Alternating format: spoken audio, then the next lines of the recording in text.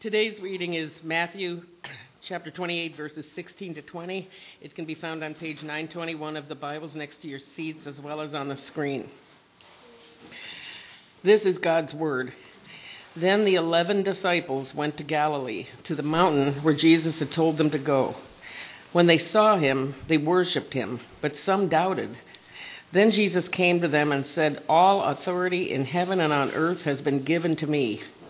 Therefore go and make disciples of all nations, baptizing them in the name of the Father and of the Son and of the Holy Spirit, and teaching them to obey everything I have commanded you.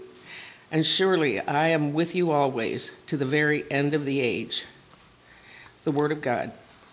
Thanks be to God.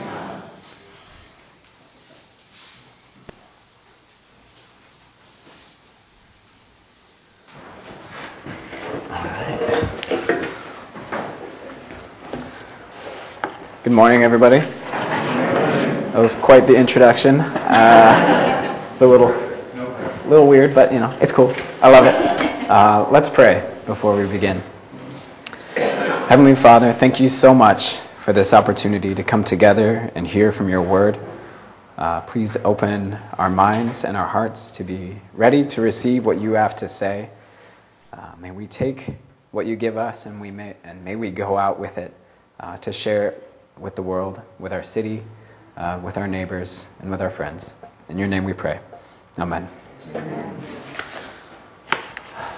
So it's really cool to get to read the question of the week this week and get to see what it said before Mark read it this time. So the question of the week last week was, what brings people together? Some people said parties with lots of fun things. Another person said tragedy, unfortunately, but my first thought was food. Another person said food. Another person said food, pizza, beer, picnics, the City Life camping trip, which is coming up August 4th through 6th, so just so you know. They also said beer, again, whatever the opposite of politics is, and beer. This past year, on November 4th of 2016, the city of Chicago also witnessed the 7th largest gathering of people in recorded human history. Over 5 million people poured into the streets of the city to celebrate something incredible that hadn't happened in over 100 years. The Chicago Cubs had just won the World Series, and over 5 million people gathered together to celebrate that. And even now, today, we are gathered here to worship.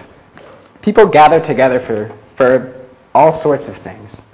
And as we are gathered here now, Jesus gathered the disciples to him and the text that we just read on the mountainside to give them the Great Commission. And I wonder if some of them thought back to the first time that Jesus gathered them together. This was the last time that they'd be with him, but I wonder if some of them went and thought about the first time Jesus called them to follow him. In Mark 3, we read about something that took place that looked very similar to the Great Commission. It says that Jesus went up on a mountainside and called to him those that he wanted, and they came to him. He appointed 12 that they might be with him and that he might send them out to preach and to have authority to drive out demons. The moment that they were called to follow Jesus looked a lot like the moment that Jesus sent them out with his mission. And that reminds me of what a senior might feel like on graduation day. After she's gone through 4 years of college and is now here in the auditorium about to graduate, I wonder if she might think back to her first day of school. On those first days, everything must have seemed really unfamiliar, strange, and foreign. The people were different. The professors might have been intimidating, and the new ideas that she was learning might have seemed confusing and foreign. But now, during this graduation ceremony, she looks around and she doesn't see strangers anymore, but she sees friends, people that stayed up with her all night while she was trying to finish a project. Instead of being intimidated by the professors, she now sees them as her mentors, people that helped counsel her towards her future career. And the ideas that at first seemed confusing and foreign, now are the ideas that shape the core of who she is. Now she's intrigued to learn more. A lot can change during the course of college. And I think a lot changed for the disciples as well. during their 3 years of following Jesus, watching him as he did his ministry. At first, Jesus probably seemed really strange. He did things very differently than anybody else ever did. He spoke differently. He hung out with a different crowd than what they were used to seeing rabbis hang out with. But now, 3 years later, as they gather on this mountainside to be with Jesus for one last time, I wonder if some of them looked around and instead of seeing Jesus as this strange, quirky, weird rabbi, now I think they look at him as their friend, as their teacher, as their savior. During those 3 years of following him, they saw his love in every aspect. In the Gospel of John, it says about Jesus that having loved his own who were in the world, he loved them to the end. And I think it's interesting that Jesus chose these 12 disciples in particular.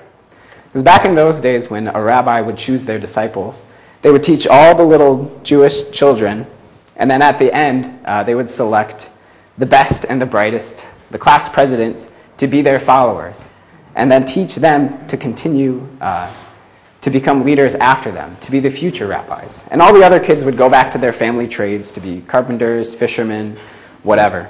And that's where we see Jesus' disciples. They were fishermen, they were tax collectors, they were, you name it. They were the ones that weren't chosen by the rabbis to be their disciples. These guys were the leftovers. But Jesus chose them. Jesus chose the nobodies and the outsiders to be his followers.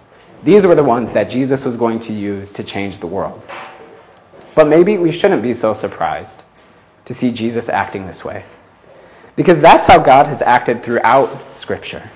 God always chooses the nobodies. God always chooses the little guy and the outsider. We see that in Abraham, who was in a pagan land.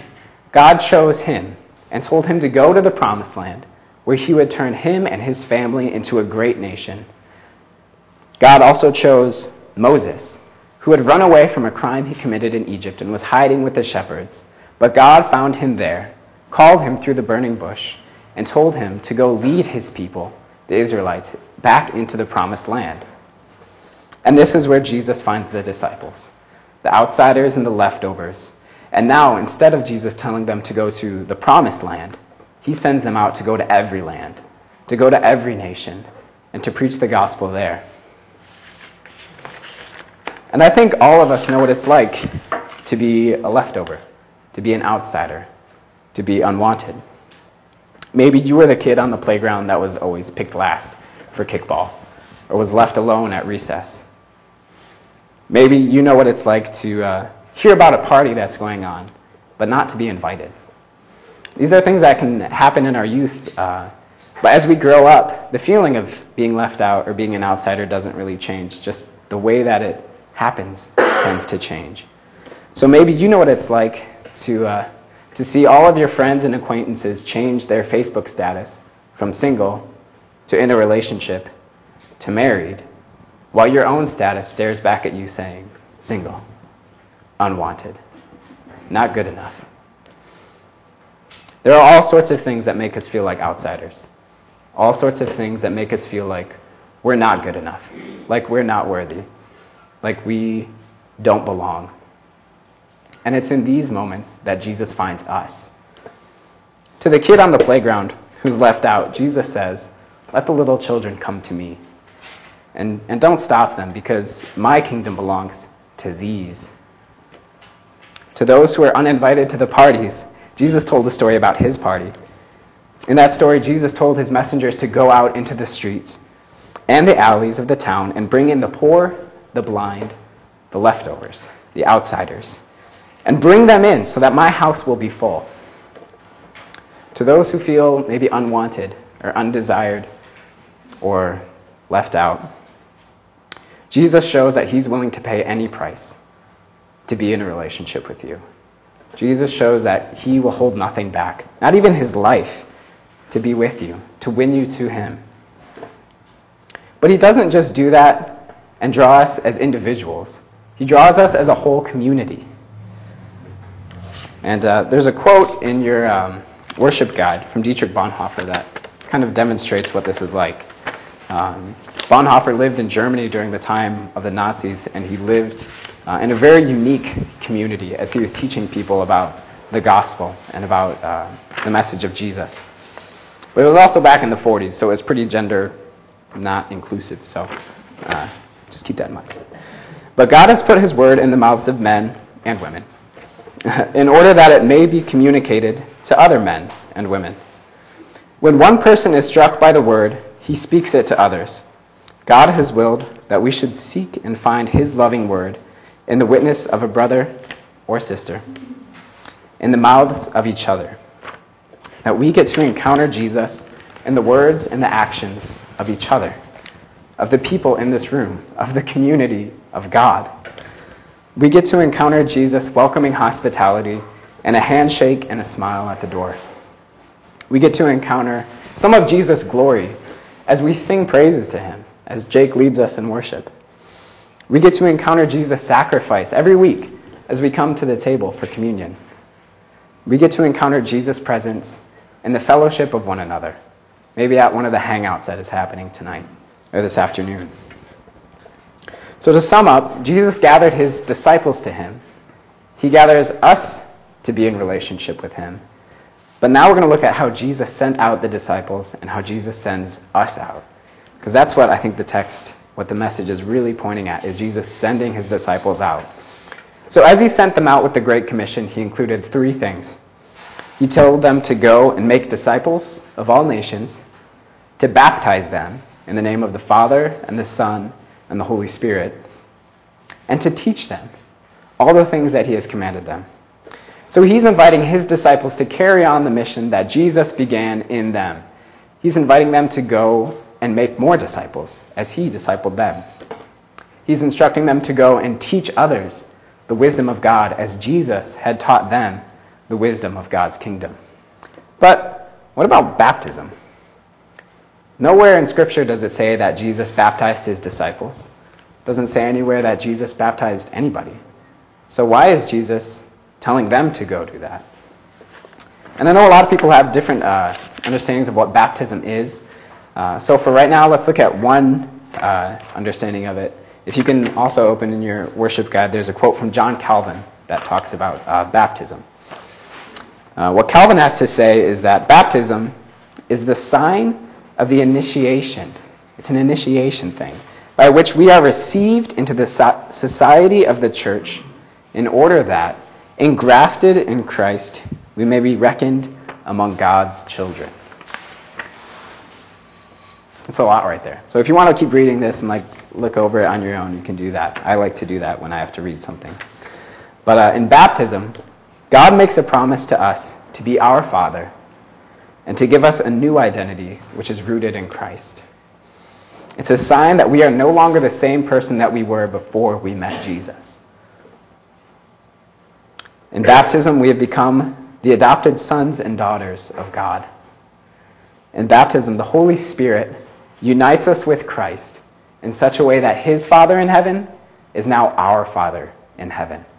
And since today is Trinity Sunday, I'm going to read that again, because we see all 3 members of the Trinity at work in there, inviting us to be in relationship with that blessed triune community. In baptism, the Holy Spirit unites us with Christ in such a way that his Father in heaven becomes our Father in heaven. We are united in Jesus' death and his resurrection. And because of that, we get to share in the righteous reward that Jesus received for living a holy life. Baptism is a sign of God's freely given grace. We don't earn our place in God's family. Jesus gives it to us. And I think that's the whole gospel right there. So I'm going to ask for an amen, because this is my first time preaching. And I think God deserves an amen. So what did the disciples do with this Great Commission? They spread it everywhere.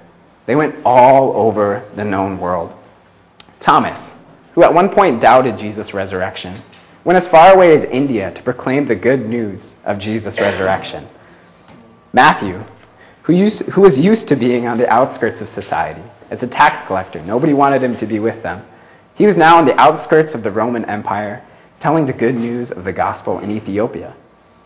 Andrew, who was the first disciple to respond to Jesus' call, went as far as Russia, to tell the good news of God's word.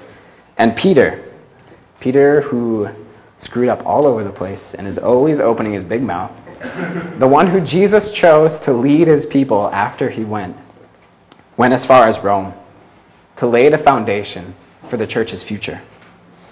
What started out as a small community of 12 followers on the side of a hill worshiping Jesus grew into the church that we see now, which is represented in every country and spoken in just about every language. And we, as a church, City Life Church, are a small part of that larger community. And we get to share in the Great Commission to disciple, to baptize, and to teach, to welcome other people into the family and the community of God. The Great Commission isn't given to us as a chore. It's not given to us as a to-do list, like you better go out and make disciples. You better go out and start discipling and baptizing and teaching and doing this. It's given as an invitation. It's saying, I've brought you into community with me. I've taught you, I've discipled you, and I've brought you into my family. And now I want those people to be a part of my family too. I want those people on the outside to be with me. And so he's telling his disciples, go and invite them. Go bring them in with me as I've brought you to be in relationship with me. This past week, as I was teaching at the retirement community, this time there were 5 people there. So we're growing. We got a budding ministry there. I gave a similar version of this message, and one of the women came up and told me that she had been sober for 30 years now, that she had been a part of Alcoholics Anonymous, and that it had made a big difference in her life.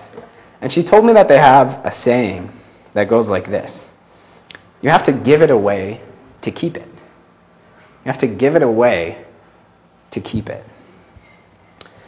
In AA, you have to share the benefits of sobriety with others. Otherwise, your own transformation from being drunk to sober becomes nothing more than just a memory. It stays in the past. But as you give away your story, as you tell people about what your life used to be like, then after being a part of this community, what your life is like now, it grows in yourself. You get to keep it. As you give it away, you get to keep it. And as you tell your story and you watch others go on their journey from addiction to sobriety, you get to witness your own story in their life. And it keeps that memory close to you. As you give it away and as you watch them go through your journey, it's like you get to go through it all over again. And what a joyful process to see somebody else go from where you were to where you are now. And I think this fits in really well with what Jesus is telling his disciples. He wants them to give away this message, give away this good news so that they can keep it, so that it will grow in them, so that it will grow in their community. He's saying that the more that you give, the more that you invite, the more that you tell this good news, the greater your own joy will be, and the greater the joy of your community will be. So friends, all of us here, were once on the outside. And maybe you still feel like you're on the outside now. And maybe you have doubts that this message has anything to do with you. And if you do, you're actually in good company. Because in the message that we read, you might not have noticed it. I think it's this great passage, but right in the middle, there's this one phrase, but some doubted. There they are, standing with Jesus right in front of them, risen, glorified, and still some of them are doubting. Part of me always wondered, how can you be doubting? Like, Jesus is right there in front of you. Why would you have any doubts? But then I remembered what it's like to be hurt, to put your trust in somebody, and then to be disappointed. The last time the disciples saw Jesus, he was dying on a cross. And I think some of them thought, well, there that goes. There's 3 years of my life. All my hopes were put in this guy, and it's gone. And then to see him again, maybe some of them were like, no, this is too good to be true. Like, I can't believe this, because last time I put my hope in him, he died, and I got hurt. I don't want to go through that again. And maybe you've put your hope in religion or a church, and you've been hurt by that. And so when you come today, maybe there's doubt. Maybe there's doubt that the people here are genuine. Maybe there's doubt that what God has to say is really there for you. But that's what the disciples felt, and they grew from that. And so if you're feeling doubts, You're in good company. Don't worry. The disciples even felt doubts. But now we're here, and we get to extend this family invitation. We know what it was like to be left outside. We know what it's like to be left out on the playground, to be uninvited, to be lonely and forgotten, but Jesus doesn't leave us where he finds us. In him, we get to be brothers and sisters in God's family. We get to be invited to the heavenly party with the choicest food and the best drink. We are part of God's family. And so now, we are invited to extend this family invitation to others. So I want you to think for a minute about who you could disciple. We've been discipled by somebody. And that must have been a growing and encouraging experience for you. Who could you share that experience with in your life? To whom can you teach God's wisdom of the kingdom? What's something that maybe you've learned, something that somebody taught to you that made a big difference? Who could you share that wisdom with? Who might that wisdom make a big difference in their life? Who can you invite into God's family? Who do you know that's on the outside that you could extend God's invitation to them and bring them inside, bring them in relationship with their Maker? And I know that doing this isn't always easy. And the very act of inviting people to be in relationship with Jesus can have serious consequences. For some, it might cost a relationship or a position at work. For some people, not always here, but in other parts of the world, extending this invitation could cost you your life. It could cost you the safety of your family. But even though there might be a consequence for this, Jesus doesn't leave us alone on this mission. The last words of Jesus' commission to his disciples will also be the last words of this message. Jesus promised his disciples that surely I will be with you always, even to the very end of the age. Let us pray. Heavenly Father, you've gathered us together in your name. You've invited us to be a part of your family. You've brought us from the outside to be inside your presence. Lord, be with us now as we go out, as we go into the week, to our places of work, with our family, with our friends. May we bring your invitation to those who are still on the outside. Amen.